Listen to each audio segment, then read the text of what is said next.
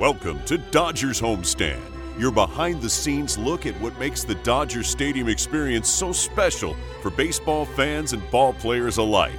A unique perspective on Dodgers baseball from someone who's there for every home game and who has one of the best seats in the house. And now, your host, the public address announcer for the Los Angeles Dodgers, the voice of God in blue heaven on earth, Todd Leitz.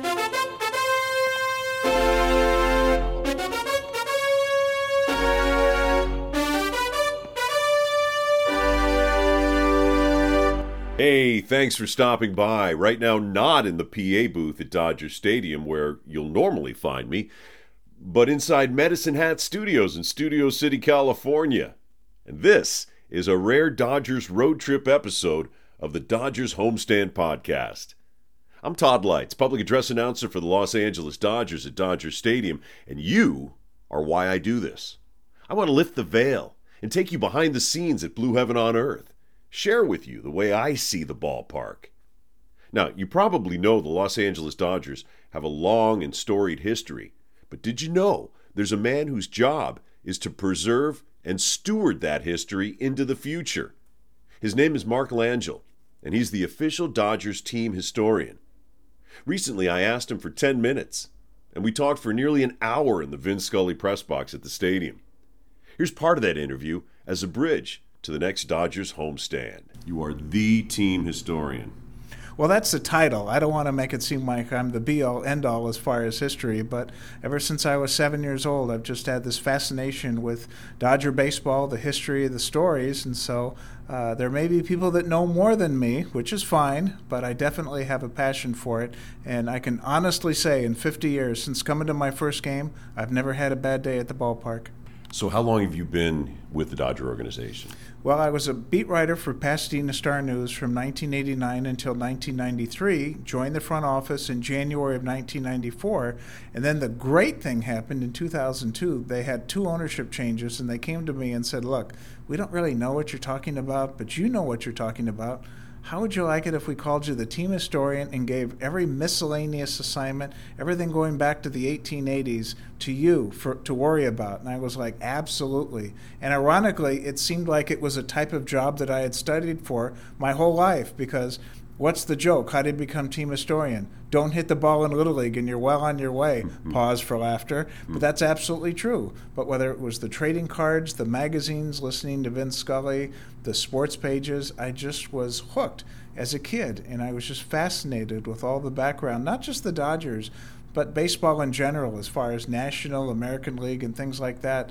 And the stadium was only 10 minutes away from where I live in South Pasadena. So it was just the perfect place to have in your childhood and then in your adulthood. And as I get older and older, the stadium gets better and better. I wish I looked as good as the stadium does. Yeah, we're about the same age as the stadium, aren't Exactly. we? So did you grow up in Southern California? I did. Born in Pasadena, grew up in South Pasadena, and attended my very first game. The sad thing is, for my family, my idea of tracing my roots is knowing that my very first game, July 15, 1972 at the Expos, I can look at the field level and see row 44, row M, seat number 1, 44M number 1. That's where it all started. And amazingly, I still remember that day like it was yesterday. I didn't know the circumstances of the game, but I was like, what is this place? Why is this person in front of me writing down notes in a magazine? Turns out he was scoring the game. People are eating all sorts of food. I hear all the music and the public address announcer and everything like that. It just bombarded my senses, and I thought, wow, this has got to be a special place. I had no idea as a kid that I had hit the bullseye in terms of something that I would love for the rest of my life. Wow, that was like more than 50 years ago. But the time just flies. The other thing about tracing my roots, I'm born opening day 1965. What are the odds of that? And so people wonder, what's your heritage? And you go, well, I think I'm Norwegian. I think I'm a little Irish. But I do know that Warren Spahn beat Claude Osteen 3-2 when he was pitching for the Mets, April 20, 1965. So that's the funny part. It's just natural to me. And I don't really root. I work for the team, but I can't say that I root because my job doesn't change. You're just, how boring would it be if you knew what was going to happen? So you have to have the peaks and valleys, the roller coasters, because they say, well, if you didn't have pain, how would you know what joy is? And it's the same thing as far as either a losing streak. Right now, we've been in the playoffs every year of the decade. But when you think about the end of the 1988 World Series until the 2008 Division Series, that's 20 years without winning a playoff series. So it goes in cycles, and you just never know. You can look at some of the greatest moments in Dodger history, and they occurred when nobody particularly was paying attention. If it was maybe your second division season or a losing streak, and all of a sudden there's 4 home runs in a game, there's a perfect game, there's a triple play, things like that. Things just pop out of nowhere. So it's the ultimate reality show, and I just never get tired of it. So what did you have for breakfast this morning? It was something very filling because I was a little, I should have had more coffee, but that's the funny thing too. I'll tell you all the details of the 1946 playoff with the Cardinals losing 2-0. The end of that, and then I'm going, where did I park my car? What, do I have gas in my car? Things like that. Why did I come into the kitchen? I'm not really sure. Exactly. I'm not really hungry. Why am I here? So what fueled that historian bug in you from such a young age? Was there a teacher? Was there somebody that, or was it just coming here for the first time? I think it was just coming here, and then you learned about Vin Scully on the television, and you just get hooked up into this whole thing. It's like a matrix, because you've got the sports writers, you've got the radio, you've got the television, and then you realize people love to talk about it. And that's the fun thing, too. You see the adults wearing the caps. You realize the adults used to be kids because they're talking about ball players from the 50s and 60s. And this, you realize the nostalgia. And the thing that really helped me, I think, 1974 is the first team that I really follow, and they win the pennant. And going into the 74 season, Hank Aaron is knocking on the door trying to beat Babe Ruth's record. So I think I collected the trading cards in 73. I'd gone to my first game in 72. But 1974, that's really when it just exploded in terms of knowing the situation. My favorite player, Jimmy Wynn, the toy cannon. Later in the year, he had hit a grand slam against the Reds, September the 15th. That's the first time I ever heard the crowd just explode, because it's a pennant race with the Reds. They're only up by a game and a half. If they lose that game, it goes back down to a half a game. But they win 7-1. Garvey hits a homer after the slam. And just things like that. It's like the movie Pride of the Yankees, where the kid in the hospital bed hears the home run by Babe Ruth on the radio, and the eyes get real wide. And I think that's how I was as a kid, because it was just so exciting. And then how amazing as an adult to be able to meet and work with Vin Scully, but also the former players. And then you can hear behind the scenes what was going through their minds. So you can get the view as a fan. You can collect the trading cards, get the autographs and things like that. But then somebody like Steve Garvey, for 50 years, he'll just call up on the phone, hey, Steve, what's up? And you'll talk about something. It doesn't necessarily have to be something nostalgic. It could be something in the present that he's going to work on, or an anniversary or something like that. That's just the amazing thing. The other thing, too, I think is important, the ballpark itself. When I go out in the bleachers, I am a kid again, because growing up in the left field pavilion and the autograph Sundays and things like that, the architecture, I can look at all the spots around the ballpark where I either got an autograph, I saw a special moment. It's just like a wonderful, haunted stadium of memories, but very pleasant memories. But it's kind of like Notre Dame when they say, wake up the echoes. I'm walking out of here early in the morning or at night, and it's all empty. I'm never alone, because there's just so many memories. It just got some chills. That's very nice. Well done. The Dodgers haven't really always been great about honoring their past and past players. And it seems like with this new ownership group, they're trying to pull their arms out and bring everybody back that they can. To what extent have you seen that kind of evolve over the time that you've been the historian? I think the evolution, I think everything goes in cycles in terms of whether you're winning, when you're losing, things like that. Look back in Brooklyn, they had a golden jubilee for the 75th anniversary of Brooklyn Ball. But then sometimes they'll do the old-timer days, sometimes they won't, and that would be in Brooklyn. When they first came out here to Los Angeles, they didn't have the old-timer days with Brooklyn. They wanted to have their own identity, and so they would be like Pacific Coast League stars and Hollywood stars and things like that. The first old-timers day is 1971, and then they retire the numbers for the first time in 1972. And I think lately, you're absolutely right in terms of having more alumni involved, and I think because of social media, because of the internet, back in the day just with newspapers and periodicals like magazines, you're not really going to be able to spread the word. But now, let's say a former player like an Andre Ethier, an Eric Karros, a Kenny Landreau, with our Dodger Legends Bureau, and Legends of the Dodgers in terms of a new program honoring all these great players that don't necessarily have their number retired, but this year Manny Mota and Oral Hershiser joining Kirk Gibson and others as far as Legends of Dodger Baseball.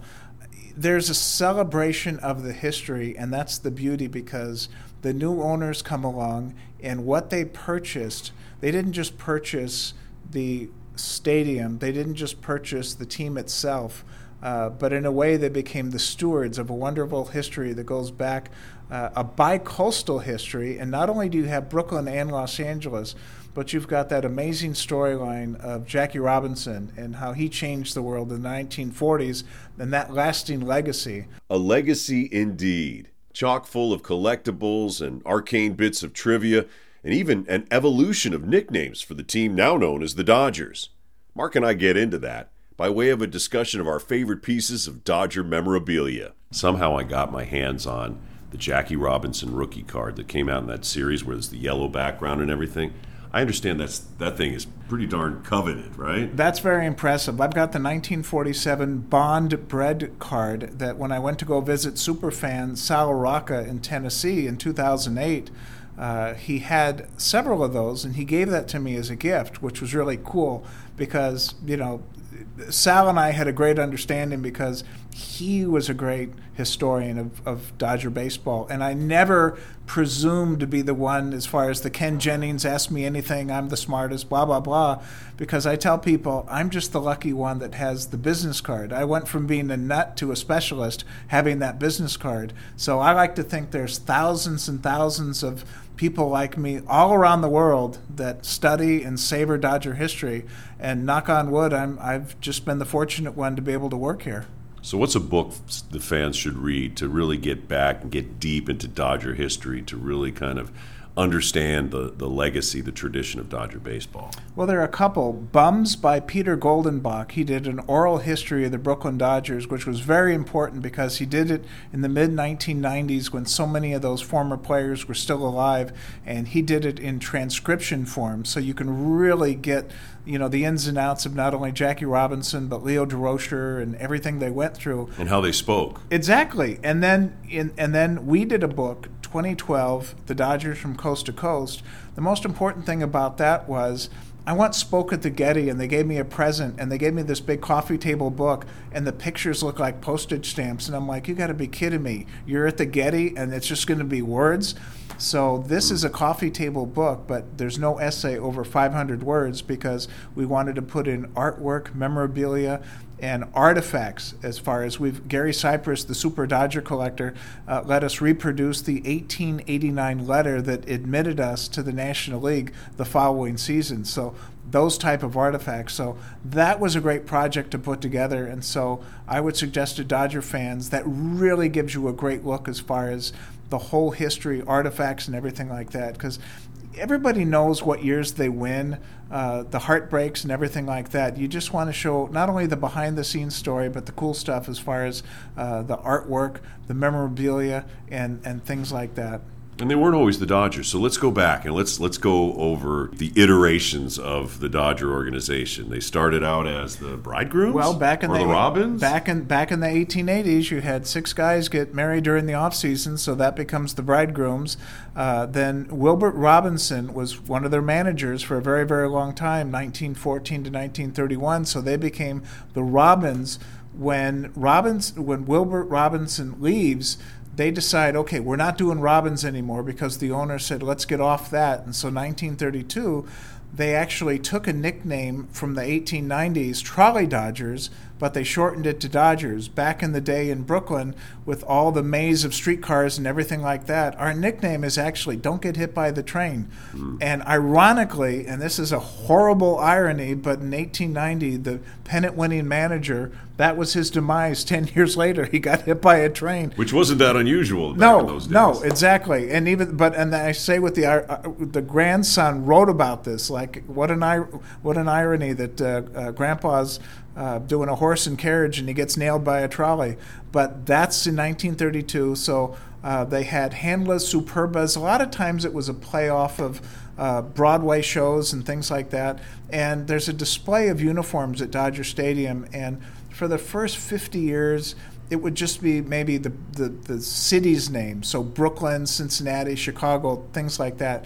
People really didn't get into the nicknames until merchandising came along. So when you look at the old Dodger uniforms, there's not Dodger on the script and on the actual uniform till 1938. And that's kind of a mystery, because 1937, if you'd been at a Dodger game, it wouldn't have been "Let's go blue." The Brooklyn was in green. Yeah, it was almost like a Kelly. They just decided to have an experiment of green, and then the next year, probably Larry McPhail, who had taken over as the team president, hired a graphic artist, and you had that beautiful Dodgers script, which is now a landmark, a staple in sports. So ever since 1938, we've had that script, and the cool thing was, the one year that we had Babe Ruth as a first base coach, that was the first year that we had the script. And the answer is no, he did not wear number 3. He wore number 35 on the back of his jersey. As a first base coach. As a first base coach. Wow. Well, as you can hear, Langell is an encyclopedia of Dodger historical information. And you'll hear more of our interview in an upcoming episode. But for now, that's it for this special Dodgers road trip episode of the Dodgers HomeStand podcast. I learned something. I hope you did too. And I hope this gets you through until the Dodgers return to Blue Heaven on Earth for a 6-game homestand that starts on April 28th with a 3-game series against the St. Louis Cardinals, and then 3 games against Trey Turner, Bryce Harper, and the Philadelphia Phillies. Until then, I'm your host, Todd Leitz, PA announcer for your Los Angeles Dodgers, and we'll see you at the ballpark. Now taking the field, your Los Angeles Dodgers.